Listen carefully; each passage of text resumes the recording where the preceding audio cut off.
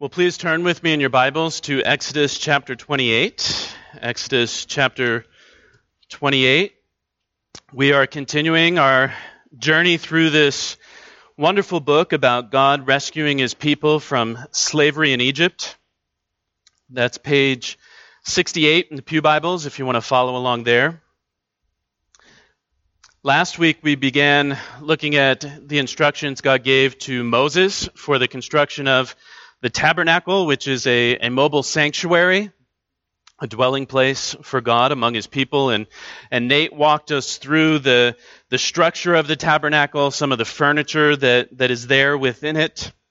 And this week, as we come to chapters 28 to 30, the focus is on the people who minister in the tabernacle, so the priests. And we don't have time to read all three chapters this morning.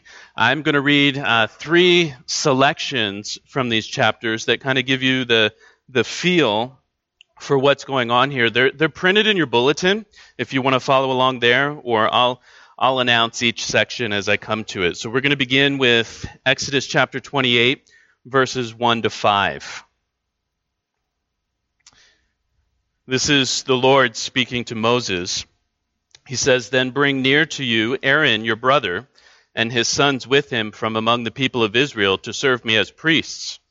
Aaron and Aaron's sons, Nadab and Abihu, Eleazar and Ithamar.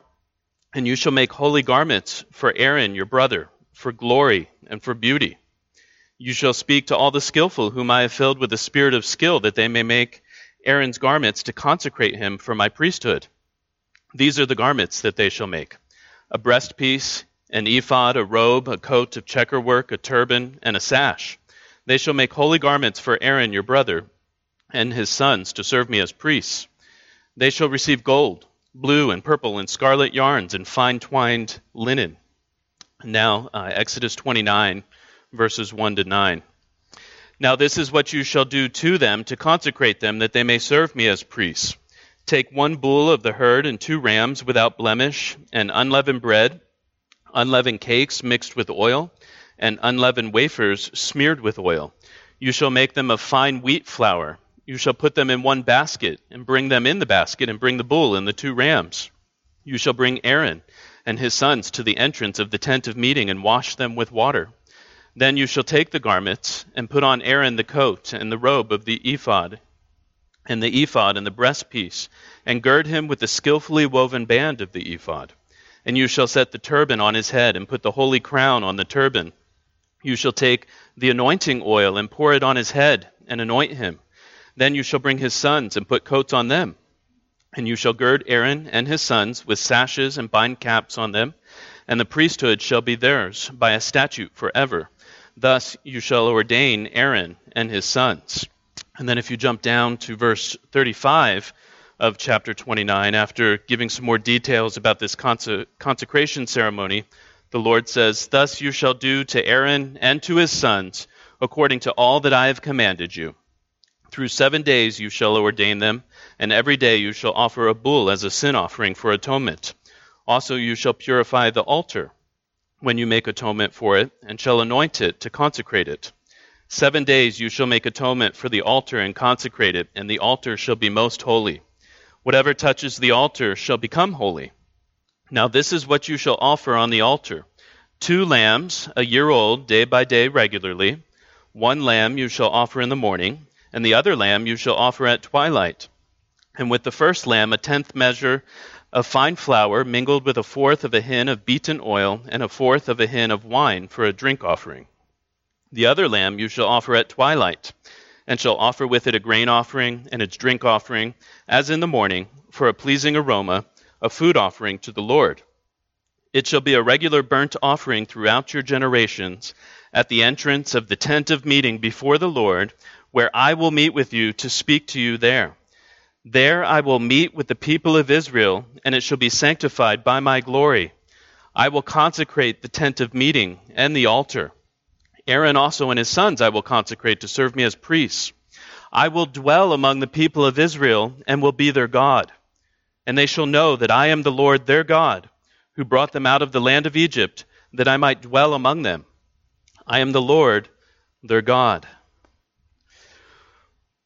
Well, let's bow our heads together and ask for the Lord's help as we come to his word.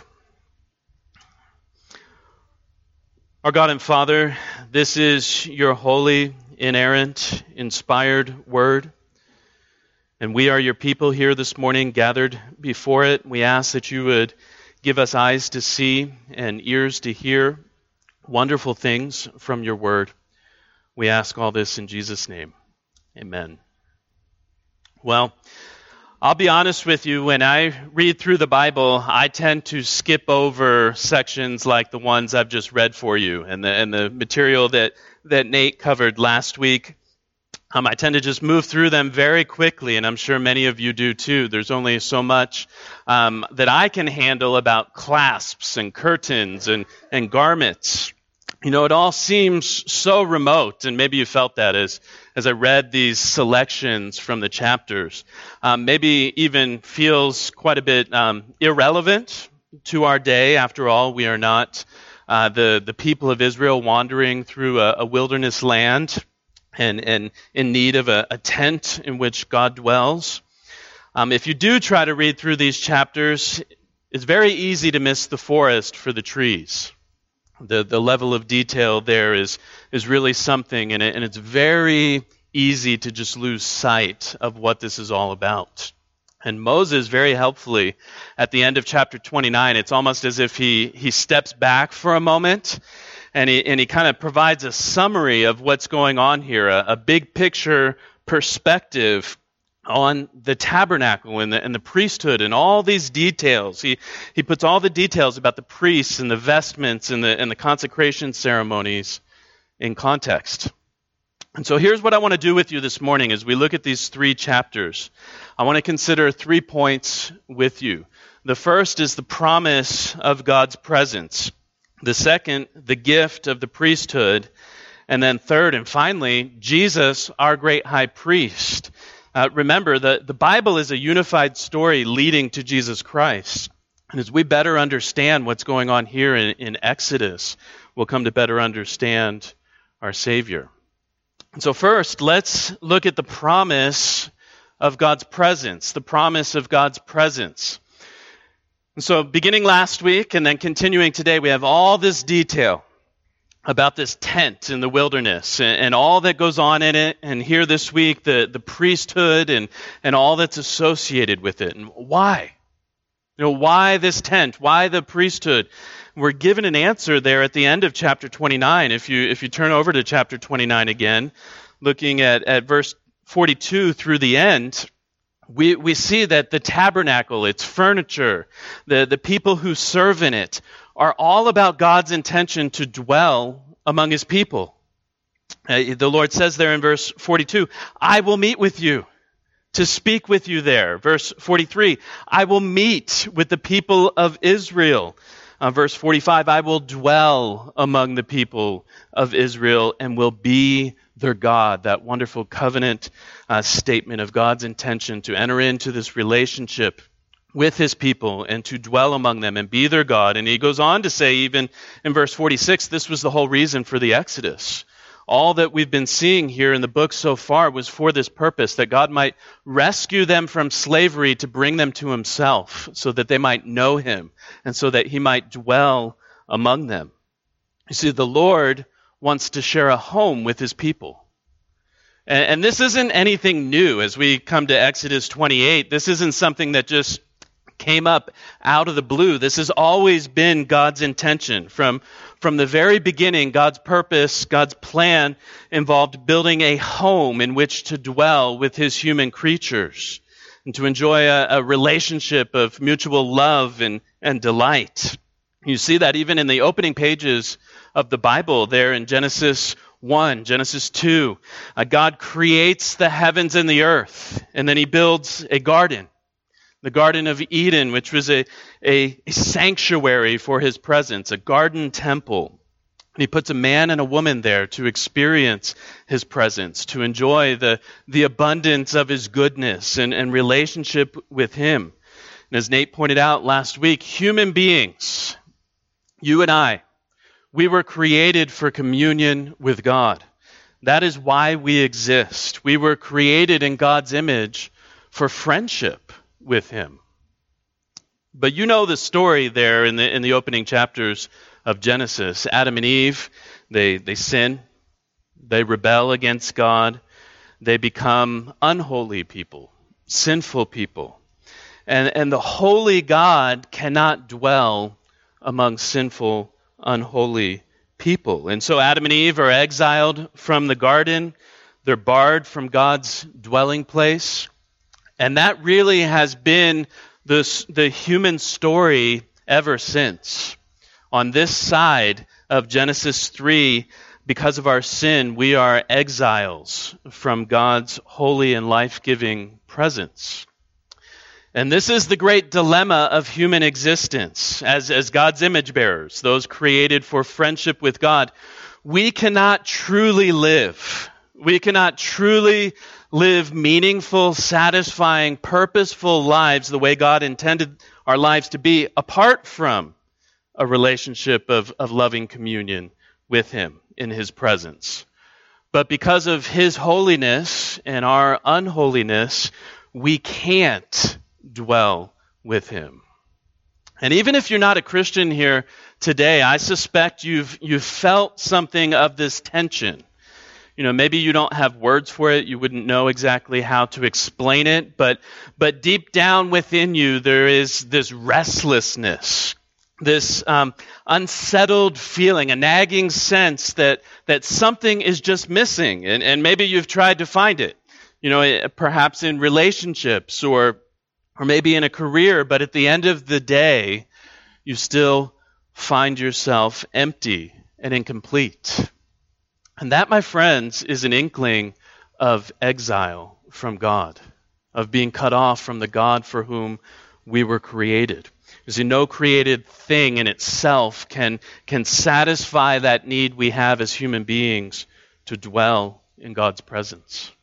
And so here's the tension. On the one hand, God's intention to dwell with us, to make a home with His human creatures, and on the other, our unfitness for His presence because of our sin. And the whole Bible is about this dilemma. How can it be resolved? And God's answer is a mediator, a go-between, someone who can represent us in God's presence, someone who can bridge that gap between a holy God and unholy human beings. And that's what the priests are here in Exodus 28 to 30. They're mediators. They are holy representatives of God's people in God's holy presence. And so let's consider next the gift of the priesthood. God desires to dwell among His people. He promises His presence, and then He provides this priesthood to begin unfolding that plan. And there's a lot in chapters 28 to 30. Let me just give you a quick overview. Chapter 28, God establishes the office of the priesthood, appoints Aaron and his sons to serve there, and then we get instructions about the garments, the uniform the high priest must wear while serving in the tabernacle. Chapter 29, a consecration ceremony for Aaron and his sons, the other priests, as they're set apart for their special service. And then chapter 30 deals with various functions of the priesthood. Now, chapter 28 is mostly given over to a description of the priestly wardrobe. And it's interesting in its own right, at least from a sartorial perspective. I mean, the high priest of Israel is the best-dressed man in Israel. And you can see there, if you look at chapter 28, verse 4, the 6 parts of his priestly uniform are listed. A breastpiece, an ephod, a robe, a coat of checker work, a turban, and a sash. And you can look in your order of worship, there's an artist's rendition of the garments. But these garments, they're more than fashion items. They communicate something about the high priest's role. The high priest represents God to the people. His clothing itself even reflects characteristics of God. Look at chapter 28, verse 2. The Lord says, "You shall make holy garments for Aaron, your brother, for glory and for beauty." The 3 words used there to describe the garments, holy, glory, and beauty. Those are all terms used for God himself elsewhere in Scripture. And the priest's very garments give the people glimpses of God's own beauty and radiant holiness. The garments are made from the same materials as the tabernacle, God's dwelling place. Both the ephod, chapter 28, verse 6, and the breastpiece, described in verse 15, are made from blue and purple and scarlet yarns, made from fine twined linen, the same as the tabernacle.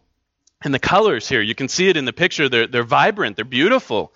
There's something to look at, but they also evoke the royal splendor of the king who resides there in this royal tent. Then if you look down at verse 33 in chapter 28, we get a description of the hem of the robe that the high priest must wear. And we read, "On its hem you shall make pomegranates of blue and purple and scarlet yarns around its hem with bells of gold between them." And so you have this, even on the hem of the robe, you have pomegranates. It seems strange to us. It's garden imagery. It's an echo of Eden. Just like the curtains in the temple had images of the cherubim woven into them with Eden imagery, so here the priest's robes are rich with symbolic reminders of God's first dwelling place on earth. This holy servant, the high priest of Israel, is a sign of God's presence with his people. Now, why the bells? You read this description of the hem with alternating pomegranates and golden bells, and we read in verse 35 that the sound of the bells will keep Aaron from being put to death when he appears before the Lord in the most holy place. And there's many different ideas about their function. I think the most likely is that they're a signal to the Lord that the high priest, not an unauthorized person, not some other individual, but the high priest was coming into God's presence. It's just sort of like a doorbell, right? Except in the case of maybe close family and close friends, you don't just show up at somebody's house and come and barge right in, right? You announce your arrival by knocking on the door or ringing the bell. And of course, God doesn't need the sound of a bell to know who's coming. In a sense, this is a reminder for the people. A reminder that sinners can only come to God through a mediator, through the one God appoints. And so the high priest's garments here, they mark him out as a living, breathing, walking, talking reflection of the God who resides here in the tabernacle.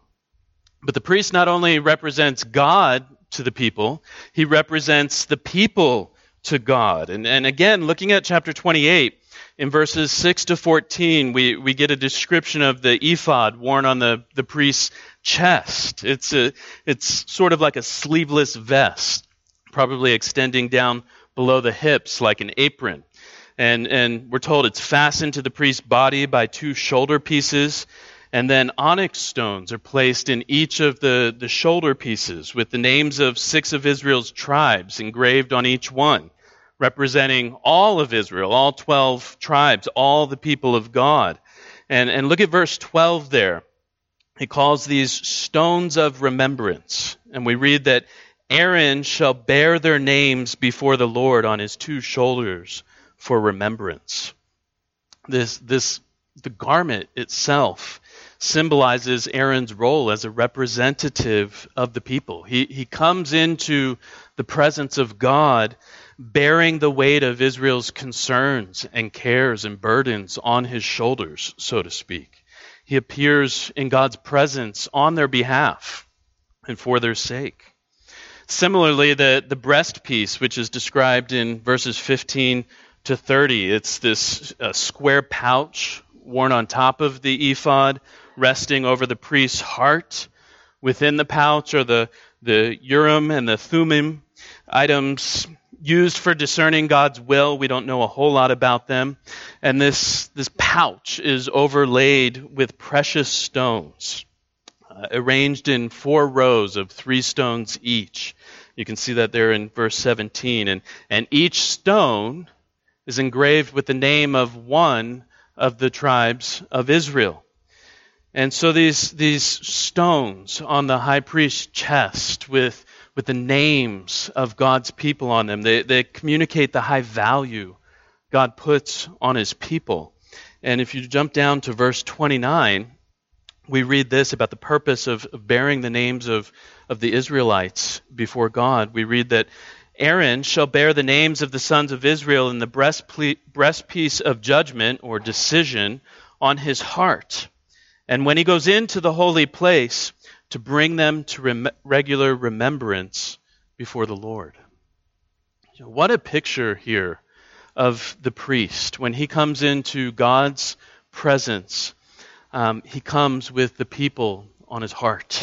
He comes bearing their burdens. And in a sense, he brings them with him as their representative. And then finally, we read about the turban in verses 36 to 38. A gold plaque or crown is fixed to the front, and it's engraved with the words, "Holy to the Lord." And it emphasizes Aaron's holy status, this unique status that the Lord has granted to him as the people's representative. The people themselves cannot enter the holy place because of their unholiness, but this one man, this representative, is granted a holy status on behalf of the rest. Now, we don't have time to go into all the details about the other items, the other parts of the priest's uniform, but I want you to think back for a moment again to Eden. When after Adam and Eve sinned, what did they realize? They realized that they're not clothed, and it became a source of shame, a source of shame before God, a reminder that they had become polluted and unholy by their sin, that they were now unfit for God's presence. And you remember, they tried to rectify the problem, right? They tried to cobble together clothes of their own from fig leaves, but to no avail. Their self-made garments couldn't remove their shame and guilt, couldn't hide their shame from God. And then God graciously gives them what? Clothes, the skins, the pelts of sacrificial animals. Well, here we have God clothing the priest with holy garments so that he can stand in God's presence without shame. This is really an amazing moment in redemptive history. Humanity's exile from God's presence, that exile that began back in Eden, it's being undone. Israel's high priest, the people's mediator and representative, is leading them back into God's dwelling place. We see a human being once again being granted access to God's presence. That's what all this represents.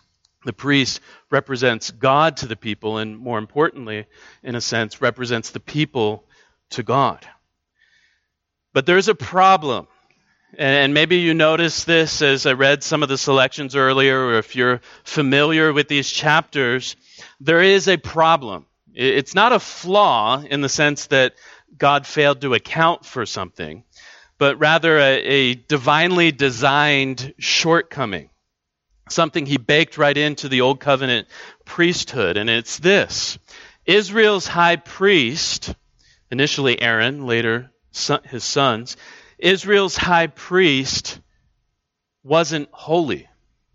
Yes, he was given a holy status, a symbolic status. He was clothed with special clothes symbolizing that status, but in himself, he was a sinner. And that's why we have this consecration ceremony in chapter 29, where the priests are washed with water. They're sprinkled with the blood of a sacrifice, symbolizing their own need to be cleansed from their sin.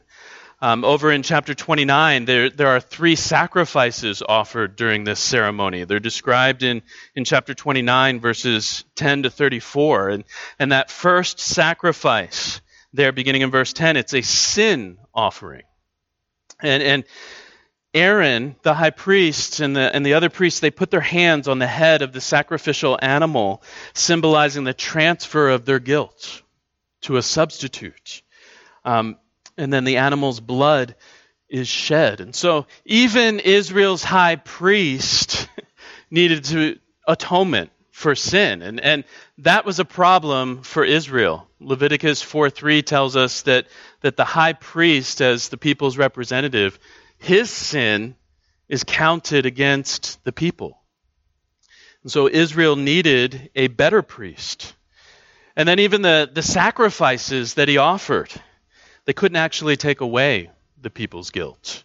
Towards the end of chapter 29, verses 38 to 42, we read about the institution of the twice daily sacrifices that need to be offered day after day after day, not just for the ceremony, the 7-day ceremony, but in perpetuity. And on the one hand, we see that God's eager to deal with his people's sin and guilt. He provides this mechanism through sacrifice to atone for the people's sin.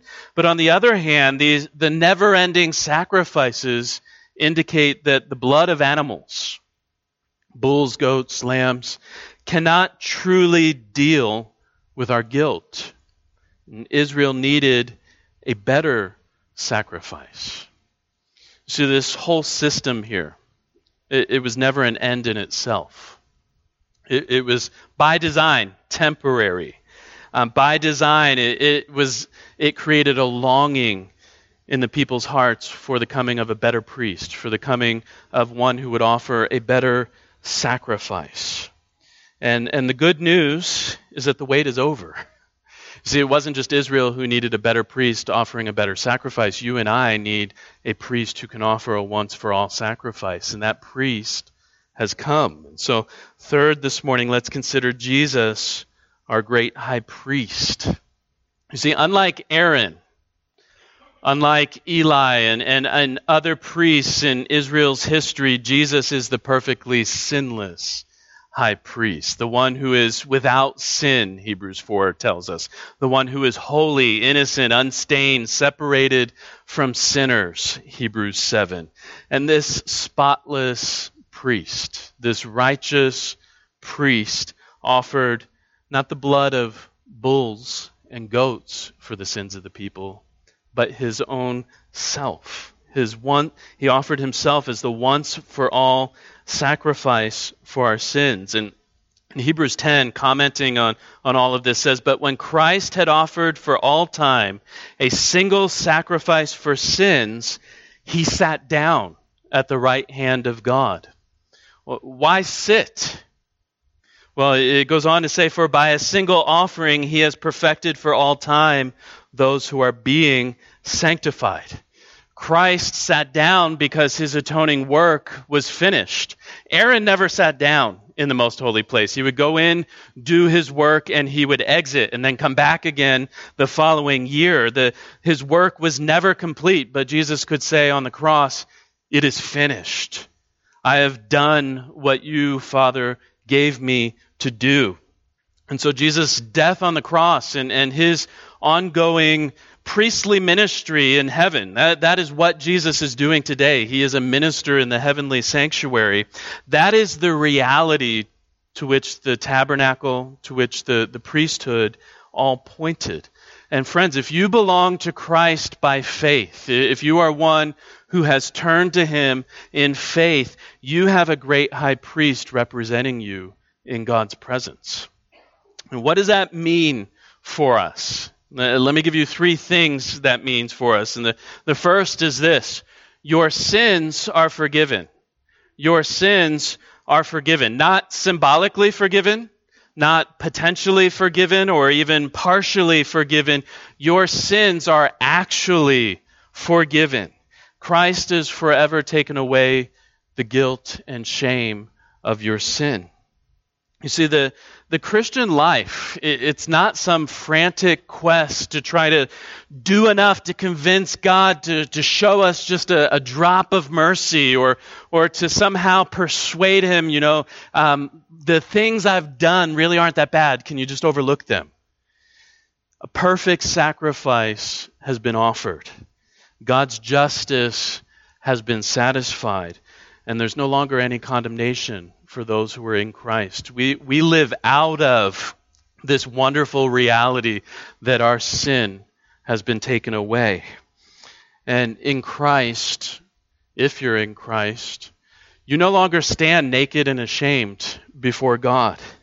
You're no longer clothed in rags stained with your moral filth. You're clothed in the clean white linen of Christ's righteousness. Nancy Guthrie, an author, points to the cross and she writes, Jesus experienced the humiliation of nakedness so that you and I could experience the glory of being clothed. And we don't always feel forgiven, do we? Some of us carry around within us just a burden of shame for our past, a burden of guilt for the ways we continue to fail. We're very conscious of our sinful inclinations. When I look inward, I see plenty of reason to despair. But what does the song say? We're going to sing it a little later before the Lord's Supper. What does it say?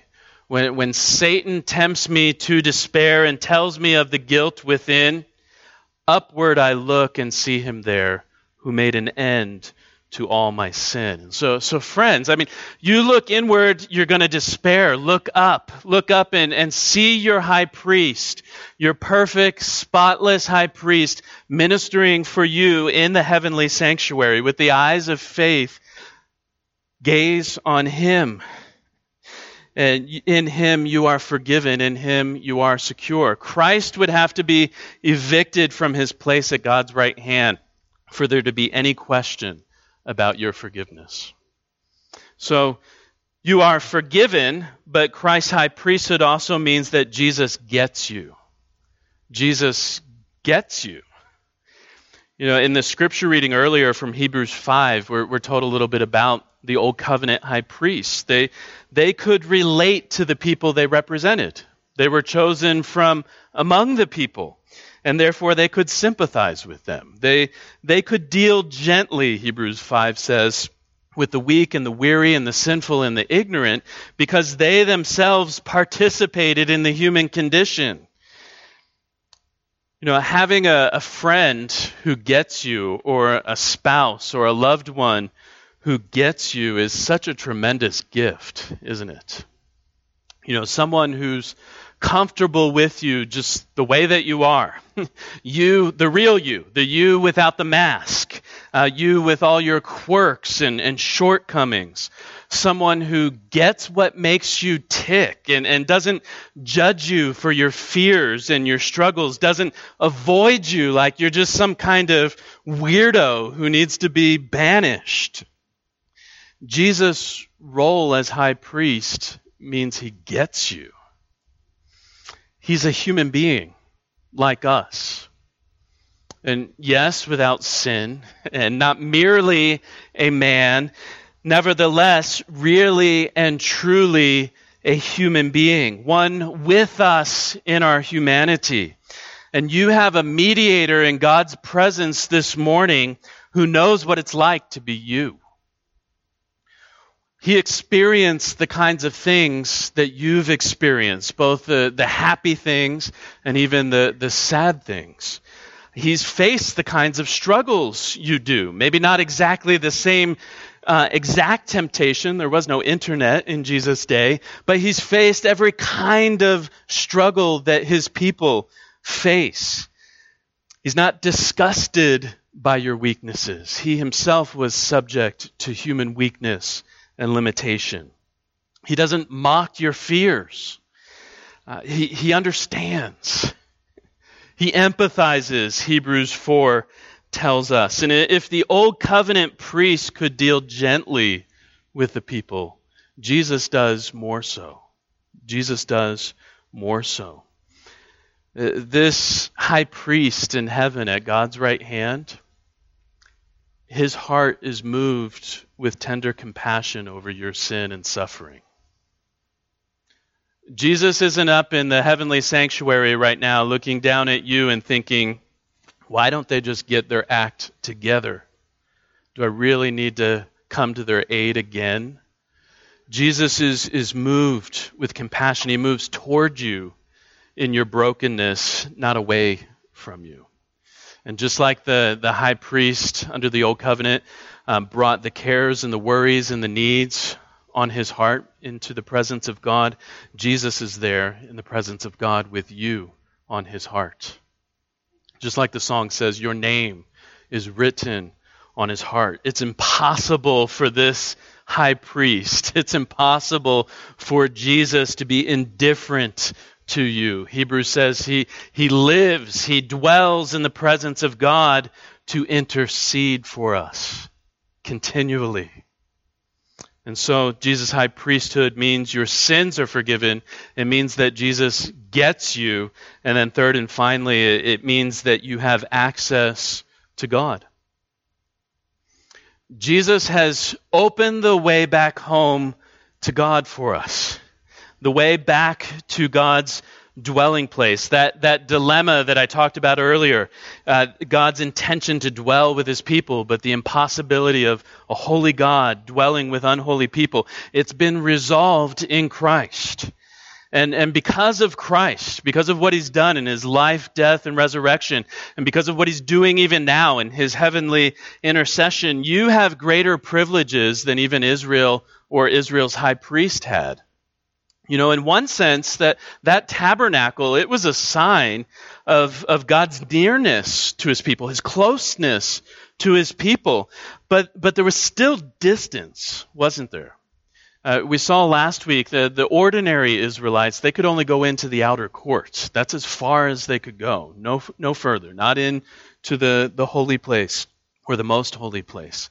The high priest, on the other hand, he did have access to that inner sanctum of God's presence where God dwelt above the ark, but even he could only go once a year and always with a degree of trepidation. That warning, if you don't come in the right way, you're going to be put to death. But now, friends, because of Christ, because he's gone before us, we have something better. You know, it's not just the chance to peek behind the curtain. You know, hurry up, come over here quickly. I'll give you a little glimpse. Now move along. That curtain that separated the holy place from the most holy place, that was torn from top to bottom when Christ offered himself on the cross. And that barrier keeping us from the holy presence of our God, it's gone. The way is open for us. And Hebrews 10, in reflecting on this, talks about how Christ entered the holy places with his own blood, and by the new and living way he opened for us through the curtain, that is, through his flesh. And it says, now that we have this great high priest over the house of God, let us draw near with hearts, let us draw near with a true heart in full assurance of faith. Let us come because of what Christ has done, because of where Christ is. Come. Do you hear the invitation? It's no longer keep your distance. Stay back lest I break out against you in my holy wrath. It's come. The Father welcoming us into his presence as sons and daughters. He wants us to come. He urges us to come and to make ourselves at home in his presence along with our elder brother, Jesus Christ. And so Jesus is our great high priest. Jesus is the one who has bridged that gulf between us and God. He is our mediator in God's presence, our merciful and faithful high priest who brings us with him into the life-giving presence of our Creator. So friends, let's pray and ask that these realities would become realities in our lived experience. Our God and Father, as we look at the Old Testament, we can often be confused.